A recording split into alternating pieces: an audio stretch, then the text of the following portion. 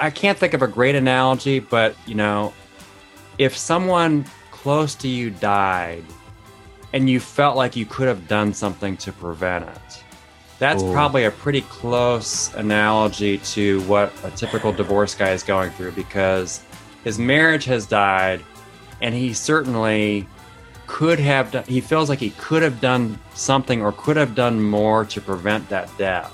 Yeah. And so he's kicking himself and he is grieving. He's grieving the death of his marriage. He's grieving all the deaths, kind of the cascade of deaths that have precipitated from that. Welcome to the Empowered Manhood Podcast, where men rediscover courageous masculinity.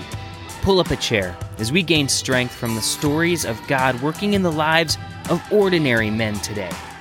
These men have discovered that in a world of superficiality and isolation, we need authentic brotherhood to gain strength for the battles we face every day.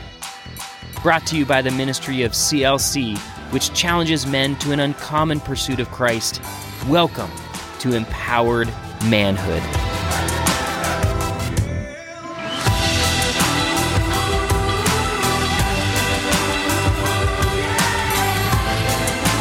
Welcome back to Empowered Manhood. My name is Mike Hatch, and as usual, I'm here with Chris Bollinger. Chris, man, good to be back with you again. Great to be back. Yeah. So this time this is a part two of a two-part episode, or two-part series, if you will, with 2 episodes in it about divorce.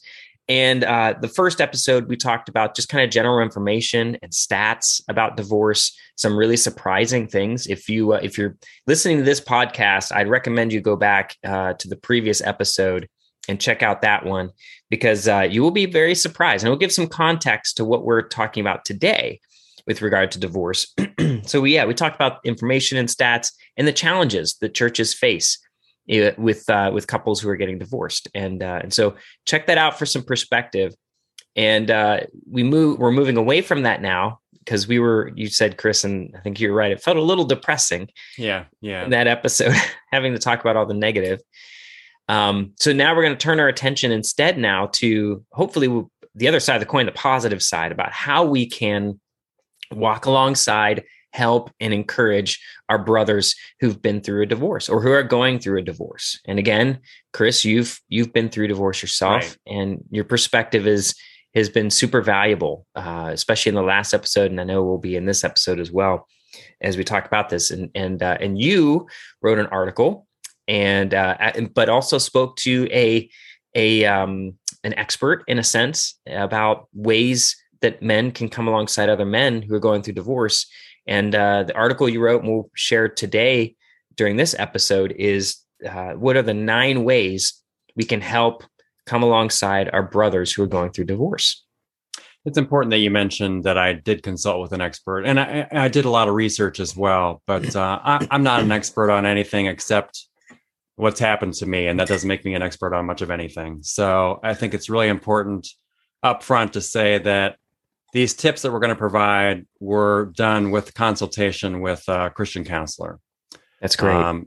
So I think it'll be beneficial to have that expert perspective to go along with whatever biases that I might bring to the table from my own personal experience. Although my experience has been instructive in a lot of ways, because I realized that before I went through a divorce, I didn't hang out with divorced people. I really had very little to do with them. And I think that's true for a lot of us, especially in the church world. We tend to hang with people who are very similar to us in a similar stage of life. Mm-hmm. And so, looking back, when I was in a small group, which I was for most of my adult life, I started off in the singles small group before I got married. And then I was in the married with no kids small group. And then I was in the married with little kids small group, where we had babysitters brought in so we could, throw the kids at them and do the small group as adults and have That's a little bit of a break from our little kids. And then we were in the teenagers small group. So, that experience is not unique to me. That's the way things tend to go in the church. And as a result, divorced people tend to be kind of on the fringes of a lot of church life, just like singles are. Now, I had the good fortune of being in a real good singles small group or singles ministry before I got married, but a lot of singles, the church really has very little for them. And divorced people tend to not have a lot of programs tailored to their situation and their needs in the typical church. Yeah. And that's convicting to me, even as a pastor, because I know that's been my experience as well. As I think back of, am I hanging out with people who are divorced or men who are divorced? Now, as a pastor, it's kind of my role to meet with guys that way. So yeah, in that sense, I would often meet with folks who are going through divorce individually or have been through one. But as a couple, my wife and I, and in our daily kind of or rhythm, if you will, of community, they typically weren't part of it. And that's not a good thing necessarily, Or you may feel that, how can I really interact with this guy? How can I really help him? Because I don't have any personal experience. If you don't, and a lot of people don't, I don't have any real experience with what it's like to be divorced. So what can I offer this guy? And the reality is you can offer him a lot. So let's talk about what we can do to help those men in our walk of life who have been through a divorce. And just to kind of recap some of the negatives that we talked about in the last episode. Thanks, Chris. Yeah, exactly.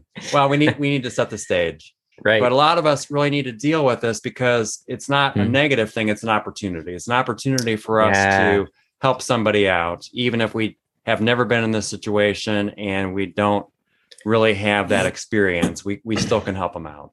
So, definitely. Okay. So when a guy goes through a divorce, it's like a bomb exploding in his life. And we talked about this on the last episode.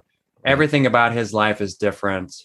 And I think one thing we didn't really stress a lot on the last episode, but is a reality for a lot of guys, is he doesn't have a support structure at church. He's been at church. Maybe he's been at that church for a long time, but most guys can count on one hand and maybe on less than one finger how many close male friends they have at their church. They just don't. They may have a couple of close friends in their life, but odds are they're not at that church. And so that's one of the reasons why a lot of guys leave their church when they get divorced.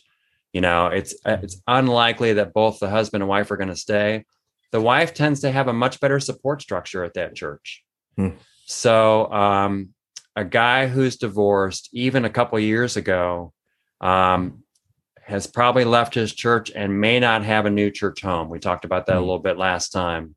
Yep. And so if you encounter or know a guy who's been through a divorce, you may be one of the few Christian men in his life who's even paying any attention to him right now. He and a lot of guys are not going to call somebody. They feel ashamed. They feel like a failure. And so the first thing that you can do to help out your divorced male friend is to reach out to him. Even if it's been some time since the divorce happened, he may still be pretty much on his own. And he may not have a lot of guys in his life who are coming alongside him and helping him out. It's so simple, but at the same time, they talk about sometimes how the phone can feel really heavy. That might be one of those times for some of us where, oh boy, how's he going to respond to me? What's he going to be like? Like we talked about in the previous episode, a lot of these guys who've gone through divorce, they're a little different because of the pain and the explosion that just happened in their lives. They're not the same old friends that we, in some ways, that we used to know. But at the same time, that shouldn't stop us because that person's still there. Right. Who they were before is still there. It's just they've experienced a tremendous amount of trauma. Right. And need someone to show genuine care. Right. So if he was a part of your couple small group, or if you knew him from a men's Bible study, or you just saw him on Sunday mornings, or maybe he didn't go to your church, but you knew him in some other way, Mhm. start by reaching out to him. If that phone's super heavy, maybe you text him instead of calling him, but you say, Sure. hey, thinking about you, praying for you. Just Yeah. make contact with him. If he doesn't respond the first time, try again. Because, if he didn't know you that well to start off with, then he may be not put off, but he may be just not terribly responsive the first time you reach out. So try again and let him know that you are available to meet with him. It's not just hey, I'm praying for you kind of thing, the old, lobbing it over the fence kind of a thing. Let them know you're serious. Hey, love to get together with you. Maybe we could have coffee sometime. Maybe we could go out golfing. Just offer him some opportunity to get together face to face. Yep. And keep at it, recognizing that he may take some time to agree, but your goal is to get him to agree to meet with you. Because texting and even talking on the phone just isn't the same. You really would love to have a sit down face-to-face conversation with him, some opportunity to interact with him. And it's a one-on-one thing, and make it clear to him that this is going to be a confidential setting. So you're not going to, it's great. You're not going to have a couple other guys show up, or be in a place where he doesn't feel comfortable talking. So you give him an opportunity to meet with you. And so step 2 is you're going to make yourself available, because recognize that even if he agrees, he may bail. He may just not show up. There's stuff going on in his life that may make him a little unreliable. So you contact him, you extend the invitation, and then you stick with him until you actually get a chance to meet with him face to face. That's huge, because again, I think we, in our culture, I think it's easy for us to get maybe offended too quickly if someone doesn't respond right away. And especially again, in something like this, just to know that, again, this person has experienced trauma and they're not operating on the same level emotionally, mentally that they were before. I think often as time goes on, you'll see them move closer to you if you continue to make yourself available. Right. Yeah. It could take weeks. It potentially could even take a couple of months before he agrees to meet with you. But if you're steady, like you said, if you stick with it, then you're likely to get him to respond eventually. I think that guy probably wants to know if you're really legitimate or authentic in that as well, right? A lot of men who've been through divorce or going through it have this suspicious kind of mentality, because they're not sure, has my wife talked to you? Have you heard from so-and-so? I know the pastor isn't on my side. He's already sided with her. So where are you in all this? Are you just reaching out because, what are the motives behind it? You know what I mean? That can play into it. Yeah, a lot of guys, and I had this experience, was that the guys that I knew at church, now I was fortunate enough to be in a CLC group before I got divorced. So I knew those guys really, really well. But outside of that, the guys that I knew at church, a lot of times were the husbands in my couple small group. I didn't know them very well, right? I mean, small group meeting, we would have a little small talk before the study, and then a little small talk after the prayer time, and went on our ways. And I didn't know these guys very well. Other guys I would see on Sunday mornings, and it was just kind of were they close friends? No, they were just, guys at church. So, I probably don't know you very well, and you're contacting me out of the blue. Frankly, you never contacted me before the divorce, right? Yeah. And we didn't hang out. Now, if you do have a closer friend, then it should be a little easier. But if it's a relative stranger that you kind of know, then it's going to take time for him to lower some of the walls that he may have built up and accept that you legitimately just want to just want to spend some time with him. And frankly, it's not something a lot of guys do in church. I mean, when's the last time you contacted somebody out of the blue and said, "Hey, let's get together"? We just don't do that. Okay, so when you get him to meet with you, you need to resist the urge to be a problem solver. And a lot of us guys are problem solvers. We want to find an opportunity to say, "Hey, well, have you tried this? Or what about this?" And especially on the first meeting, but even a couple of meetings with him, don't solve his problems. Don't interject a lot. Be a good active listener. If you've been to counseling, you probably have learned the active listening techniques. Just be there for him as somebody who cares about him and wants him to feel comfortable telling you anything. Mm-hmm.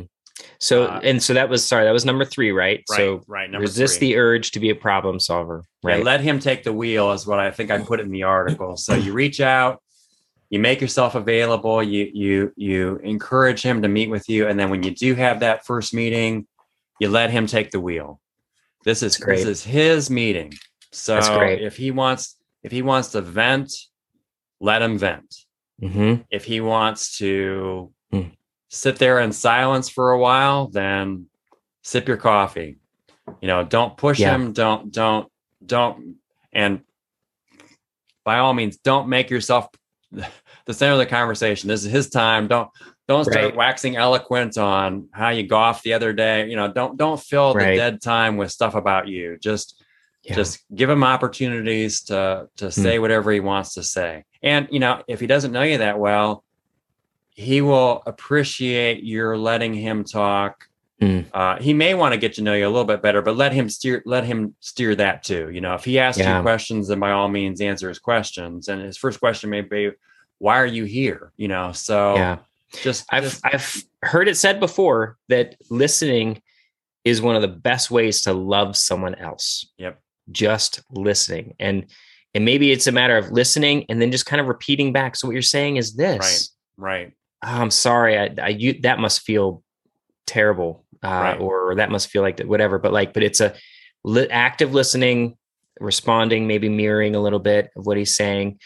Just the opportunity and the freedom. And when you're in his shoes, and tell me if I'm wrong about this, Chris, you spend a lot of time alone.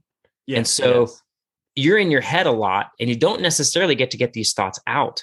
And so just having someone as a sounding board to get your thoughts out and hear yourself say these things can actually clarify some things for yourself. Yeah. Right. Yeah. It's very beneficial. You're right. You are with other people because you're working and you're going through your life, but you feel alone even when you're with other people. Definitely. And the other thing you mentioned that not to be, the problem solver, but not to correct him. Again, I'm going with the image of someone who's been traumatized. I think of a war or a battle scene in a movie where you've got someone whose leg is blown off or something, and they are not the calmest, most considerate people in those moments. Right. Like I was thinking to myself, I played high school football, and I at one point hyperextended my knee and injured it. And it was so painful. And I remember cussing like I've never cussed before as a result of that. But guess what? Nobody on the team came up to me and were like, "Hey, Mike, you really should watch your mouth." Yeah. Come on now. That's so when you talk about not correcting or just, again, like you said, let him vent. If there's language involved, or if it doesn't seem like he's acting correctly, reserve that temptation to correct him, basically. Yeah. Don't do that. Right. Yeah. If I had witnessed you hyperextending your leg, I probably would not have anything to say to you except, "Oh my gosh." That's not fun. That's a painful one. Yeah. Okay. So number 3 was let him take the wheel. Number 4 is something that I would probably not have thought of myself, but the counselor that I consulted with gave me this one. It is grieve with him. Like you said, this is somebody who's been through a traumatic experience. I can't think of a great analogy, but if someone close to you died, and you felt like you could have done something to prevent it. That's probably a pretty close analogy to what a typical divorce guy is going through, because his marriage has died and he certainly could have done, he feels like he could have done something or could have done more to prevent that death. Yeah. And so he's kicking himself and he is grieving. He's grieving the death of his marriage. He's grieving all the deaths, kind of the cascade of deaths that have precipitated from that. Yeah. And you are there to, and like you said, I mean, he's been alone. He may not have really grieved this. And there's the stages of grief, which, we hear a lot about. You don't always go through them in a particular order. And, you can spend a long time in one of the stages. Mm-hmm. So he may still be angry. He still, he may be in denial about some things. Right. Help him grieve this death that he may not have been able to fully process and work through at this point. It depends on how long it's been, but the grief can go on for years with a typical divorce. So he's probably still going through part of that, and you can help him with that. Hey guys, this is Mike Hatch. Thank you so much for listening to the Empowered Manhood podcast. I wanted to encourage you to check out the amazing men's devotional, Daily Strength for Men. It's actually one of the best-selling men's devotionals on Amazon right now, and it's written by our very own co-host, Chris Bollinger. Make sure you check that out. You can get it on Amazon, or you can get it if you decide to join a CLC Getting Real group somewhere near you. And if you're interested in learning more about CLC, make sure you jump on our website at clchq.org. That's clchq.org. Or if you're a pastor and want to learn more about CLC, you can email me at mhatch@clchq.org. Again, that's mhatch@clchq.org. Yeah, that's a great point, Chris. And there's a passage in Romans chapter 12 that comes to my mind as Paul is talking about living together in community that I think applies to this specific point too. He says to rejoice in hope. This is Romans 12, starting in 12:12. Okay. Rejoice in hope, be patient in affliction. I think you could actually define this as affliction in some ways too. So we're being patient in the affliction of our friend that they're facing. Be persistent in prayer, share with the saints in their needs, pursue hospitality. It's funny because you're talking about all these things already. Right.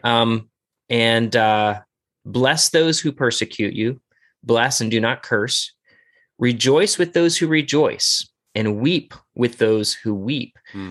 So to me, like, as you're talking about grieving with him, what it means is you're empathetically kind of entering into that experience with him, so he's not alone in it, and helping him to grieve, and maybe even weeping with him. So just something to think about. That was Romans chapter 12, 12 through 15. He may not feel comfortable grieving or sharing some things in certain settings. So, I mean, you may be in a Starbucks, for example, and, nobody's going to overhear, but he just doesn't, he sees people around and he may not be really willing to open up there. But if you went on a hike, went for a walk somewhere, went on a hike where you're out in the woods, and he's moving around, he may, some people just process better and communicate better when they're on the move. I know I'm that way. I'd rather be on a walk than sitting in a booth if I'm going to share.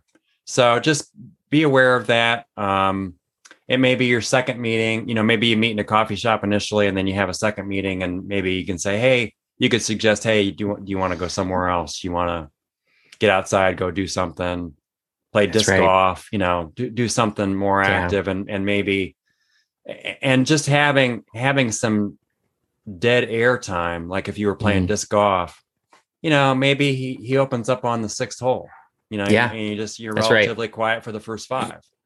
You're setting the table, or you are creating space for that to happen. And guys need that. We need that anyway, even when we're not we're not grieving. We need that space and that common goal that we're both, facing, whether it be fishing or disc golfing, like you said, that opens up that line of communication. Next one I have on the list is to be trustworthy and steady. We touched on this a little earlier in terms of having a setting that's quiet and confidential enough that he doesn't feel like somebody's going to overhear. But the risk here in be trustworthy and steady is you. So nobody's going to overhear this, but you got to keep your mouth shut. He's going to share things with you that he does not want repeated. That's right. Personal stuff, things he did wrong, things he has, and if you share this with anybody, your wife, somebody else at church, then it's game over. You've violated his trust, and he's not coming back to you. Plus, you've hurt him in a way because he opened up to you, and you made him pay for it. And so, and may end up impacting who he trusts in the future too, because then now he's going to be more hesitant. Yeah. So. Be steady with him, be encouraging, but make it clear that you are not going to repeat these things. Now, obviously, if he says that he's been thinking about killing himself, or there are some things you have to share for his own good. But with those few exceptions, you need to keep this stuff to yourself, and that's great. And that will build trust that will be sustainable over time with him. Yeah.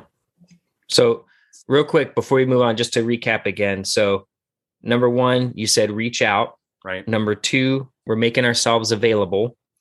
Number 3, let him take the wheel in the discussion and the time together. Number 4, grieve with him. Yep. And number 5, be trustworthy and steady. Yep. Okay. Number 6 is to be encouraging. And that's an interesting word to me, encouraging, because it has courage in the middle of it. So this is not filling him with a bunch of patronizing platitudes, telling him that time heals all wounds. All you need is Jesus, our favorite Christian expressions. That's not encouraging. That's just kind of annoying. It's not telling him that his divorce is a good thing or minimizing the divorce, telling him that he'll find somebody else. And, it's none of those things. Encouraging is speaking courage into him. It's reminding him that even if God seems distant or absent, God is not. He is right there. God is supporting him and loving him, and God will get him through this difficult time. It's not minimizing the difficulty. It's encouraging him that, we serve a faithful God, and God will get him through this challenging time, because he's suffering, and nobody likes to suffer. We all want the suffering to end. God will be with him every step of the way. Yeah. And by the way, I think something we talked about before on this off the side too, is as you're encouraging him, I think, again, remember that we talked about the fact that he's dealing with trauma. He's probably not acting like himself. He's not at full capacity. Right. Maybe it's the encouragement is reminding him of who you know him to be. Right. The truth of who he is, the truth that he is a good man, that he is a beloved child of God, or, but the things that you've known or seen in him potentially before, I think it could be good to remind him of who he is. Right. And I think that's a great point. And the best source for this, obviously, is the Bible. So find some passages, again, not the patronizing, bumper sticker type things, but get into the Psalms. I have as an example, Psalm 37. David in Psalm 37 states from experience that God's followers, even his closest followers, sometimes fall. The steps of a man are established by the Lord when he delights in his way. Though he fall, he shall not be cast headlong, for the Lord upholds his hand. And so, there's plenty of passages you can find that talk about the strength that God provides, reconciliation, forgiveness, restoration, healing. These are all things that should speak to his heart. Don't inundate him with, hey, here's 50 passages you might like. Just, you've had a conversation with him. You're kind of getting a feel for where he is. Do some homework, do some digging into your Bible, and then offer him some encouragement through scripture. That's great. The other way you can encourage him, and again, this requires your faithfulness, is praying for him, offering specific prayers, praying for him right then. A lot of times we say, oh, hey, I'll pray for you. And I know I'm guilty of, oh, what was I supposed to pray for? If I don't do it right then, I may forget. So pray for him right then. Put the requests on your phone and vow to pray for him regularly, and then follow up. I think, and again, I'm guilty of a lot of things. We pray for stuff, and then, sometimes, often God steps in and answers our prayers, and I don't even follow up on, hey, we prayed about this. How's it going? And, oh gosh, God solved that for you. Why am I surprised? But I always am. So pray and follow up. He needs your prayers. He needs your support. And that's an active way that you can demonstrate that you care for him. And it's a way of turning things over to God with the assurance that God will respond. Yep. So forgive me, but was pray for him number 7? 7. Yeah. Pray for him and follow up. Right. And follow up. Okay, great. And I was going to just add to that real quick, just in case, because sometimes I know some people have trouble knowing what to pray, or when you're with that person, it can be intimidating, actually, feeling like, I'm going to pray for you now. Oh, what am I going to say? Right. Here's just from a pastor's perspective. Let me just give you this hopefully something to hang your hat on. Typically in those situations, I really focus on God and his character. Not even necessarily the person I'm praying for. Not that I still say things about that person and I bring that person before God. But what I find most edifying in those situations is praying to God and almost rehearsing or reciting God's faithfulness, his goodness. So God, thank you so much that we can trust you. Thank you, Father, that you are the safe place. God, be that safe place for Jimmy. God, I pray that he would find comfort in you. We know that you comfort us in all ways, Lord. And we see what I'm saying? Focus on God's character, who he is, because ultimately that is where your friend is going to find their provision is in God, not in you, and not in necessarily what you say. God, it can be through you, but it's ultimately God. Right. And that's why we don't have to be experts on someone's situation, right? We're a Christian brother. Yep. And like you said, we're pointing him to the source of all life. Amen. The source of all health. Yep. So and that maybe that encouragement that you provided will help a lot of guys listening, because, it can be awkward and you're afraid of doing the wrong thing or not really helping your friend. You're helping your friend by being there and by pointing him to God. If that's all you do, that's much better. Now, your friend probably needs counseling. Your friend's going to need a lot of other help. I mean, I don't want to diminish or minimize the other things that will help him out, but you are playing a key role just by being there and by pointing him to God. That's right. So great insight, Mike. Okay, so let's go through them one more time. We have 2 to go. So reach out, be available, be flexible. Let him take the wheel, especially early on. Grieve with him. Be trustworthy and steady. Be encouraging. Pray and follow up on your prayers. Last 2, be alert.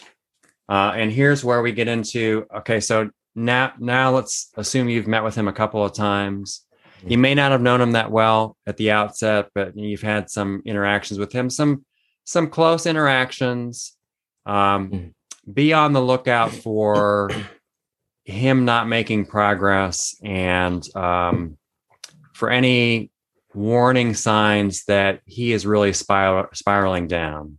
Yeah. I mentioned suicidal language earlier on. Mhm.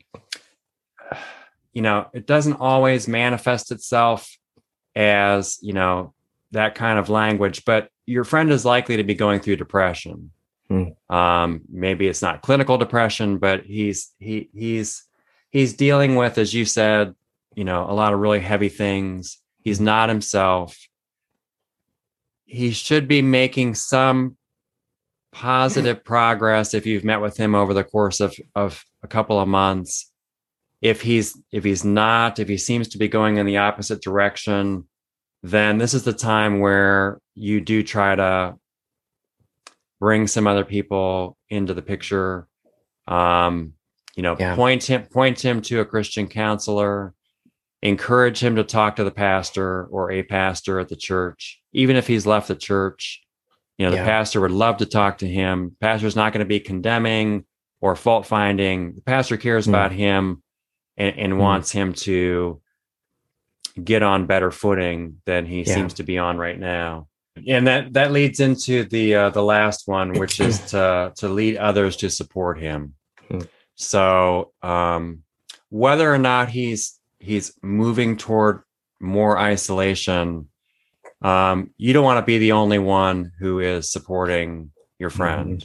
That's right. So you can be a leader here. You can go to others, maybe at your church, other Christian men, and without revealing any of the details that you kept confidential, you can say, "Hey, Jimmy needs some support." And if you have a CLC group or another men's ministry group at your church, maybe you can rally some of those guys to support Jimmy. Yep. You certainly can have others pray for him, but you can maybe have a foursome. If we use disc golf as an example, maybe you can have not just you two, but a couple other guys come along and introduce Jimmy to a couple of other guys who care about him. He's probably going to be a little reluctant to come to an event at church or elsewhere just because he's interacted with you but doesn't want to expose himself to 10, 20, 30 guys. Right. But you can begin to rally other guys in support of this Christian brother who you've been working with for a couple of months now. That's right. Yeah. That's great, because you have to remember, you're not going to be everything to him. You can't. Right. God is, like we said, God is going to be the one who is his ultimate provision. But he definitely has to have other men around him besides just you. And because that can be a heavy weight too, when you're just the primary person who's supporting and holding up. You can't do that alone. You got to have other people in it with you, praying for him, right? Thinking about him, reaching out to him. But, going through the other steps first, I think is important because, you need to develop some bonds with Jimmy before you then go out to other men. You can always encourage men, to pray for him. Right. But in terms of expanding your circle of support, maybe wait until you've developed more of a relationship with Jimmy before you do that. That's a good point. Thinking about Jimmy, our fictitious, or our everyman in terms of the divorce guy. Maybe you knew Jimmy at your church. It's been 6 months. It's been 9 months. It's been a year. Jimmy does not feel comfortable coming to Sunday worship at that church. His ex-wife is still there. That doesn't mean that Jimmy has to be completely distanced from your church. Again, a men's group, some other gathering of men. Maybe it's not at that church building, maybe it's somewhere else, but you want to connect Jimmy with God, and you also want him to get into a church home. Yeah. It'll help him stop isolating. Maybe it's ultimately not your church for his church home, but Men are open to ministering to other men who may not feel comfortable coming to a Sunday worship service. So look for opportunities to connect him to men in the church and men's activities associated with the church at some point, maybe not initially. But I think you can see this as kind of expanding circles where first it's you, then it's a couple of men in your circle, and then it's a broader group of men, because he needs to get connected to Christian men. He needs that encouragement and reinforcement from other men. Which is a great place to plug CLC because I have seen over and over again how a guy who's been through a traumatic experience like that relationally or in their marriage, get plugged into a CLC group and suddenly they've got a team. You know what I mean? They've got men who are on their side or for them. And man, is that life-giving. I've watched it absolutely. Because the men that I've known, the vast majority of them who've been through a divorce, they are desperate for that. They really want it. They're thirsty for it. Not everybody. You have to, like you said, you have to be discerning in that. But the men I know, and there's just one recently I'm thinking of actually who's just plugged into a group after a really terrible breakup. And man, it has been so life-giving to him to be part of that community again. You've got a community of brothers, you've got full confidentiality. And what you'll find is that, other men have been through, maybe not a divorce, but they've been through experiences that were traumatizing like yours has been. And, they feel like they've fallen short and they found forgiveness and restoration with Jesus. Yep. So this is great, Chris. I love these 9 ways to help men who are going through divorce. And hopefully if you're listening, man, I hope you've gotten value out of this and maybe feel a little bit more direction, a little bit more equipped. But for a guy who maybe wants to check out that article that you wrote, for example, where would they find that article? We'll post the link on the podcast site. It's a crosswalk.com article, and I don't have the title in front of me. There are 3 or 4 out there that I wrote, and I think they're all beneficial. Okay. So we'll try to provide the links to all of them. Yep. And people can feel free to contact me as well if they want to get more information from the research that I've done.